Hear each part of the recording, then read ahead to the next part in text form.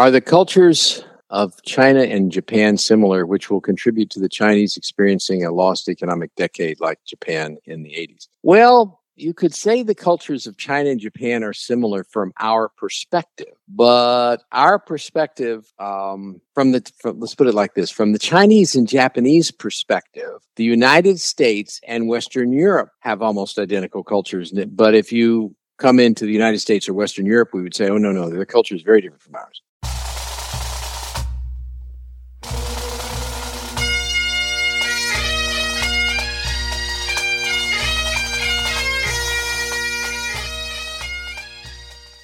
Once more unto the breach, dear friends. Else fill the wall up with our English dead. Good morning, ladies and gentlemen, boys and girls, and welcome to another exciting episode of The Personal Wealth Coach, starring Jake and Jeff McClure. Together, we will speak at you in overly dramatic ways as if we are 1940s radio announcers. Not quite. Maybe not. Accent's not quite right. I can do that, but that's because I remember it. 1950s at least. Yeah. Uh-huh. Now you've dated yourself, which is kind of narcissistic. Yep. Going on dates with oneself. I do. Yes. So this is the Personal Wealth Coach, where we have been known to make historical references that no one else gets, make puns that everyone gets and wishes that they hadn't. We are bald. We are bearded. We talk about economics. If that hasn't scared you off yet, then I'll get to the actual regulatory disclosures, and then we'll actually talk about economics. This is the Personal Wealth Coach. I'm disclosing that because you might want to run away immediately. It is also the name. This program is also shares the name with a SEC registered investment advisory firm. It's not coincidental, though the program predates the firm. The firm was founded by the two bald bearded fellows. I almost said gentlemen, but I would have been scoffed at. These two bald bearded fellows founded the firm well after the radio program was in effect. But just because the firm is registered with the SEC to give fiduciary investment advice doesn't mean we can do that on the air, even though we're the same people on a radio program. Why? Because investment advice is, number one, private. Number two, we got to know the people that we're giving advice to in a very clear way. And I'm maybe this is pure dreaming, but I hope that there are people listening to us that we've never met. I know that's a stretch. It is a stretch, but I can hope. So all of those mean that we can't give you advice on the air in its truly fiduciary form. So what are we doing? We're just talking then. Well, hopefully we're educating you. Hopefully we can tell you what's happening in the world and what it means and why things happen like that throughout history. So it's educational. We don't pay for this radio program. I know that's weird. Saturday morning financial people talking on the air, and it's not a paid commercial program. We do advertise on the station. They advertise on the station. We both advertise for the program. We've been doing this for, 26 years for free. They don't pay us. We don't pay them. We're supposed to be economists. That doesn't seem like a good, equitable trade for our time. We're hoping it's an investment in the listening ears that hopefully, maybe, possibly, some people make better decisions in the local economy and in the broader economy, and that we'll all benefit from that. I know that's a very, very distant version of an investment, but it is the pure definition of capitalism, my friends. Read Adam Smith. So that is all of those are all of my disclosures. But you have one. Elder Baldy has the information. Go ahead. Right. I was going to lead up to this. You have worked hard on this for decades. I remember you saying this before we had a radio program. So you have this down. So please go ahead. Or it has me up, as the case may be. Something's being propped around here somewhere. The information we present on this educational radio program has been obtained from sources we deem to be reliable. However, we make no warranty or guarantee that the information presented is complete or accurate. I just had to give you some cheering crowd because you did that thank so you well. much. You know, all people love to hear legalese disclosures. So I thought you should have some appreciation for it. Okay, so we have a question out there from Inquisitor John. Can you take that question, please?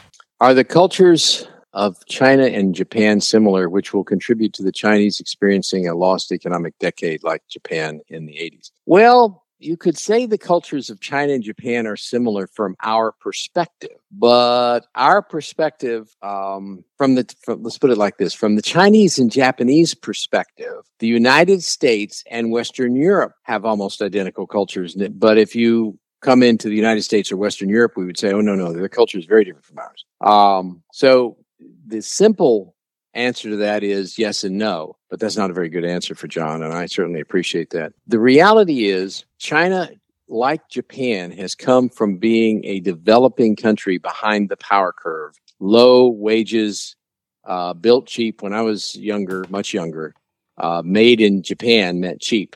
Made in Japan meant mass-produced with low-wage labor. Made in China meant that at one point, but both of them have moved on to a different position. Japan became very wealthy by supplying the United States and Europe with inexpensive labor and lots of mass production. And they received a tremendous inflow of money from the United States and from Europe, particularly from the United States, as we bought stuff from Japan. So Japan became flush with cash and started spending it recklessly.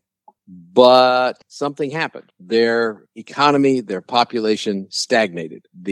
For the same reason, and it has nothing. I don't know if it may have something to do with culture, the culture of loss of face. But we early in our history made the same mistake, and that is not allowing failure. In other words, the state-owned institutions and banks in Japan were insolvent by U.S. standards, and the government kept supporting them, which decreased loan availability, which basically got Japan stuck in a stagnant position. And, for example, the yen lost its value by a factor of 10 compared with the dollar during that period.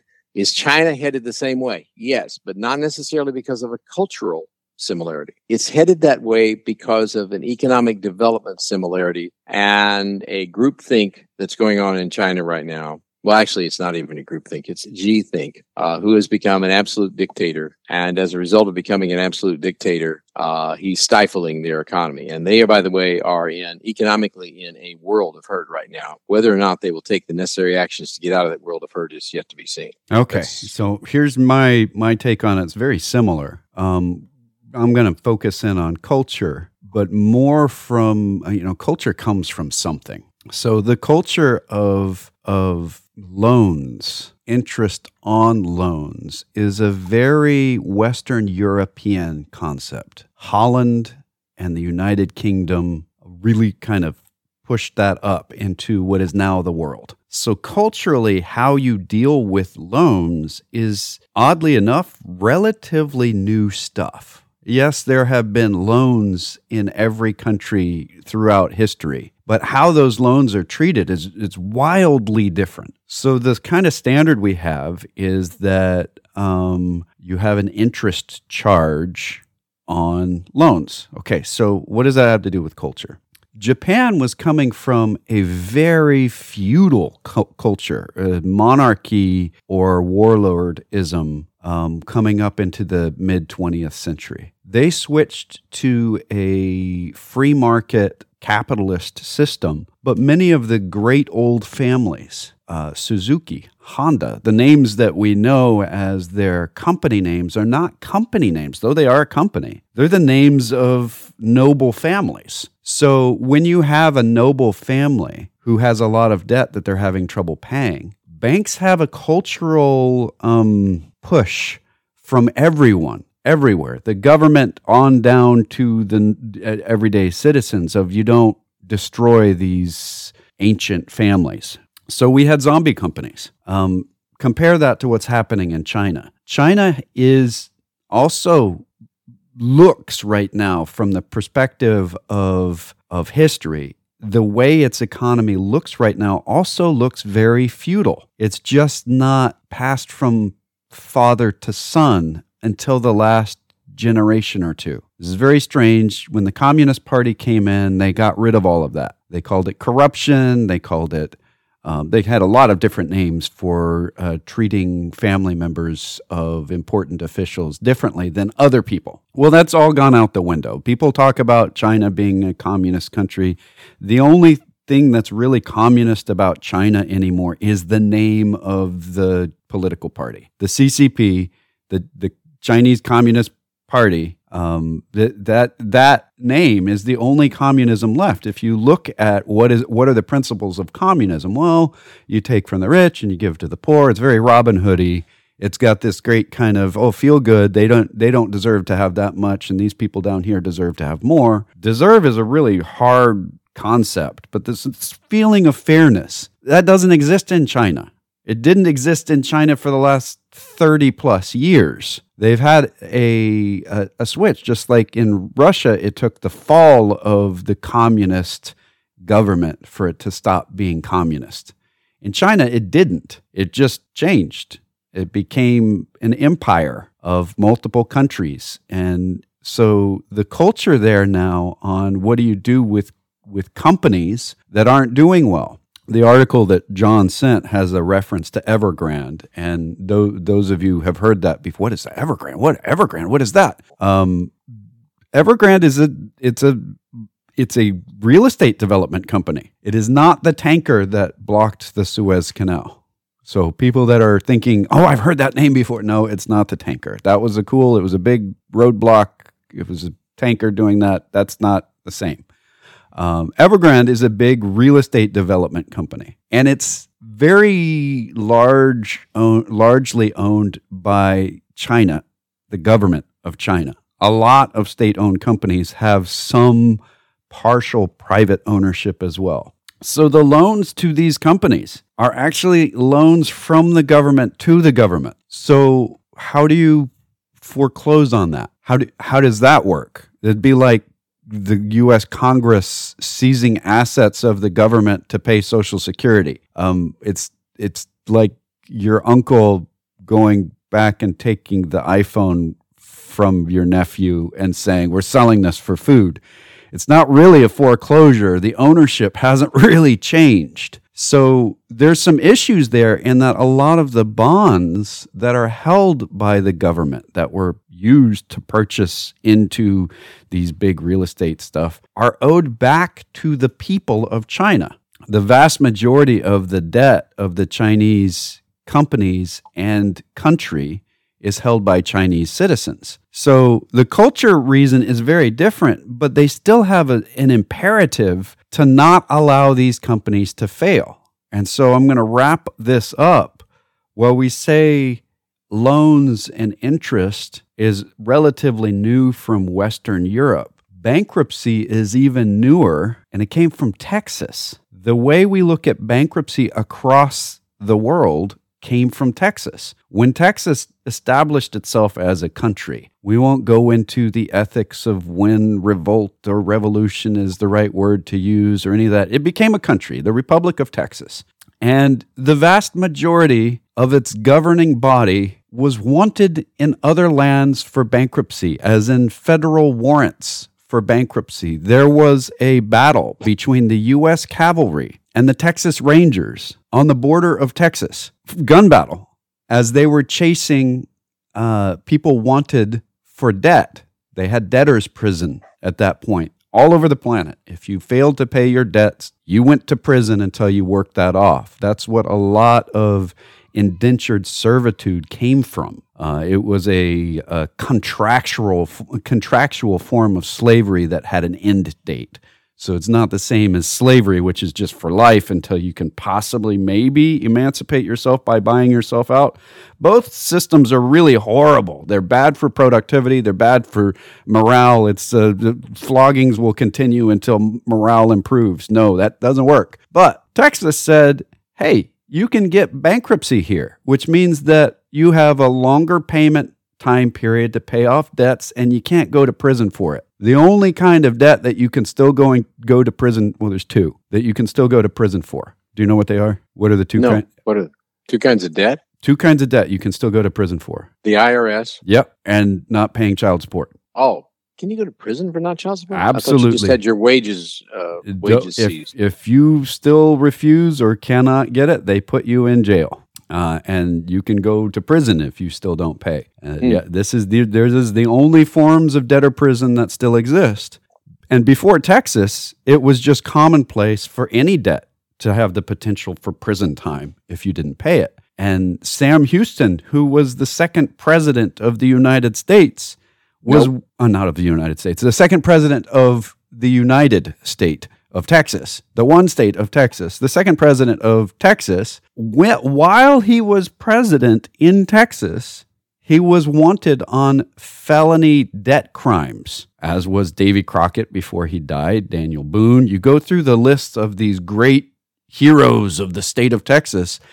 They were all deadbeats and losers, and we built a law around the idea of forgiveness of debt. And the businesses around it said, this is horrible, but the benefit it has given to the economy to have a pressure relief valve. In the case of bad debts, it doesn't just sit there for 19 generations. And that's the way debt used to go. It went just like if you got a will that said you get grandpa's fortune. If you weren't so lucky, you got grandpa's debts, and they were on you forever. Same inheritance rules.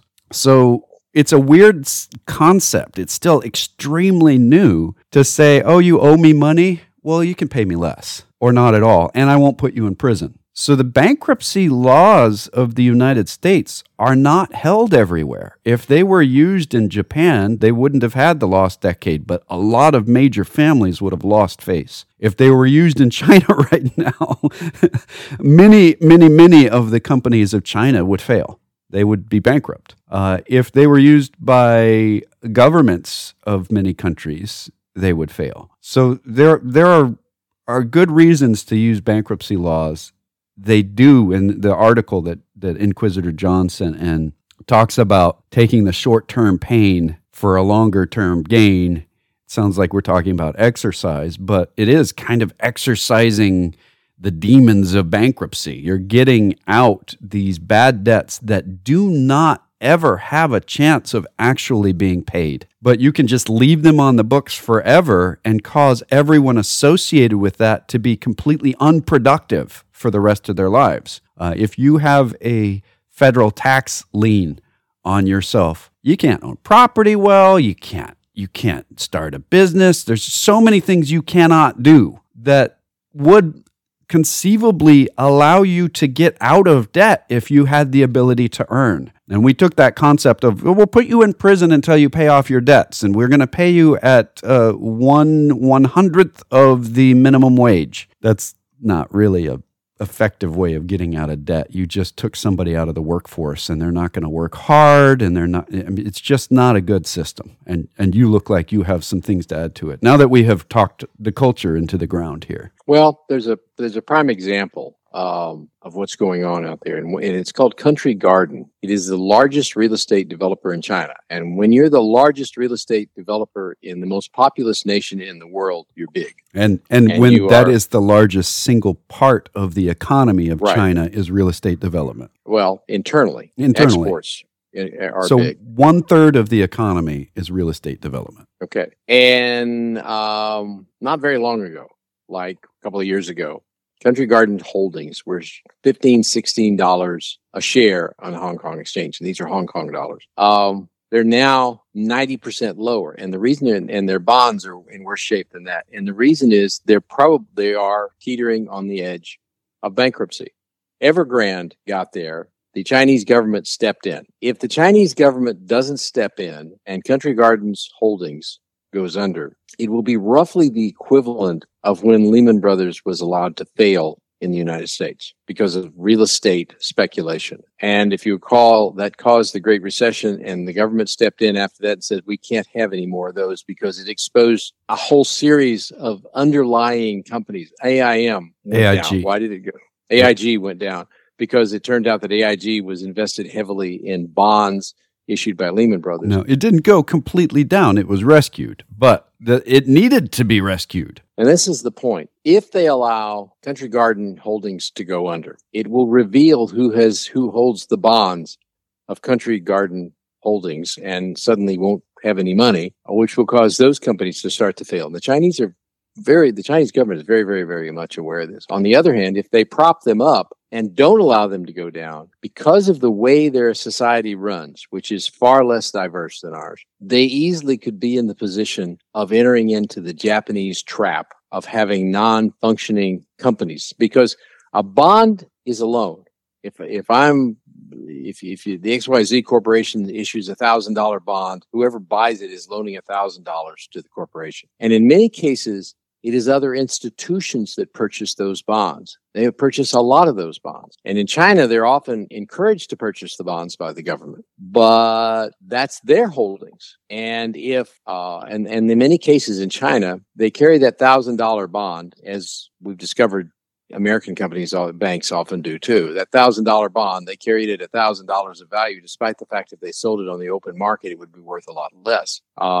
Which is what happened at Silicon Valley Bank and some other places. China is facing that issue again, but it's facing that issue in a time when there's 20+% unemployment among younger educated workers, when their population is shrinking, and when Western investment in production in China. Now, we understand what I mean by Western investment in production. A lot of the tremendous growth that China has seen, a very, very significant and critical portion of the growth that China has seen over the last decade last 2 decades, is American companies investing in buildings and equipment in China to make things. And of course, China has claimed credit for that. Look, all these people are coming here to invest in China, so we're really cool. No, this is a big part of the reason why real estate development is such a big part of the economy of China, because a lot of that development took place from Western money building infrastructure, building factories, and building housing for the workers of those factories. The issue is a lot of people went to work for these Western companies. They got highly educated so they could work at the technical level for these companies. I would say trained rather than educated, but that's close. Well, no, they went to school. Right.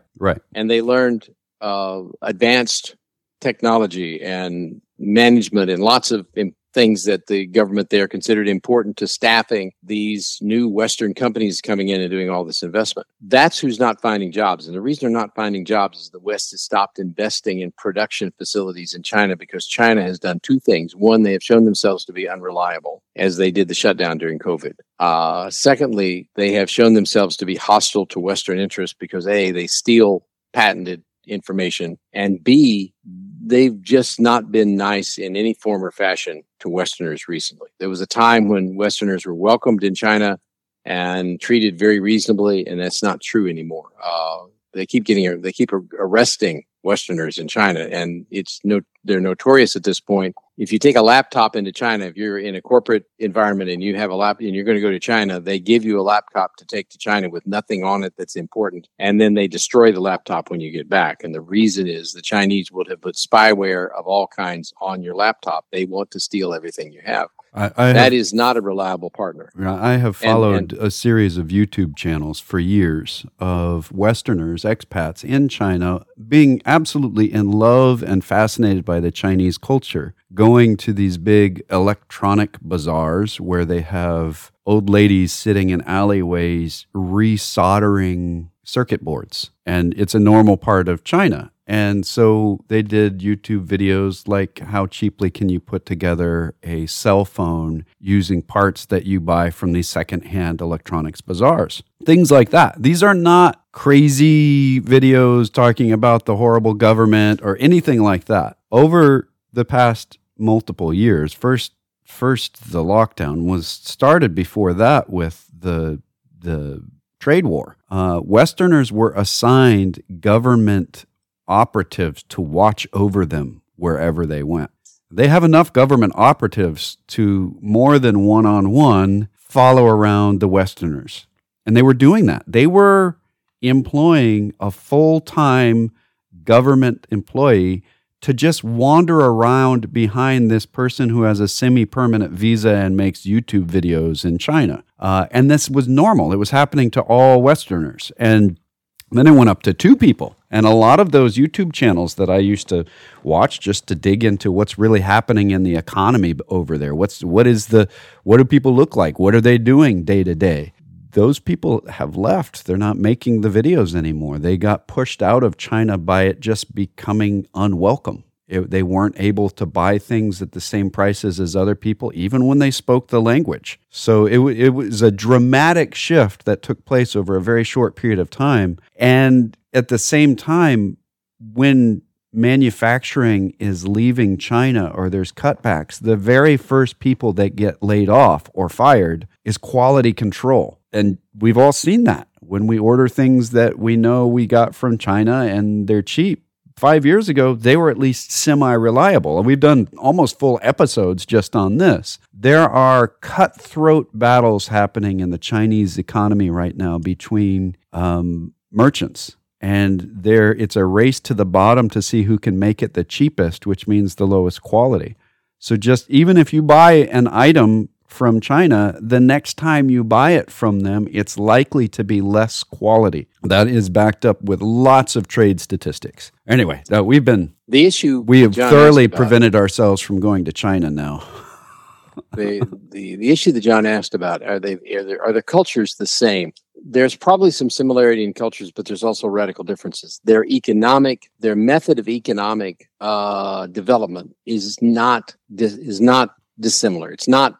In other words, it isn't the same, but it's running along the same parallel. For whatever it's worth, we did similar crazy things in the early centuries of the United States. We did some really crazy things from time to time that were just as screwy as anything the Chinese or Japanese did. It seems to be a natural development in a socioeconomic system to come to believe one's own propaganda. Now, the difference is, in the United States, we had a very decentralized, diversified government because of our founding fathers' positions and what they put in the Constitution. It's an awkward, uncomfortable government that we have. In many ways, we, like most Chinese, would prefer a dictatorship. There's a certain significant number of people in the United States who would prefer to abolish the Constitution and have a single person at the head telling everybody what to do. There's also a very significant group of people in the United States who want that over their dead bodies. I mean, they won't accept it under any circumstances. We go through these periods of time. The globe goes through these periods of time particularly when we're having rapid advances socioeconomically and technologically at the same time. Right. When that happens, we become very insecure, particularly the people with lower skill levels that can be replaced by technology become very insecure, and that's perfectly normal. And we're out of time for this hour. We'll talk more about that. Why is it rising? Why was it falling? We'll talk more about it. We predicted the rise. We also predicted the fall. So we'll talk. It's weird. We're talking about how much we're predicting things, and we'll talk about all the things that we got wrong if we can remember any of them. We have selective memories. But if you would like to talk to us off the air, we actually do give investment advice and portfolio management to people of relatively high net worth. You can reach us first. You can call us locally. We've got voicemail waiting there during the weekend. Real live people, no phone trees during the week.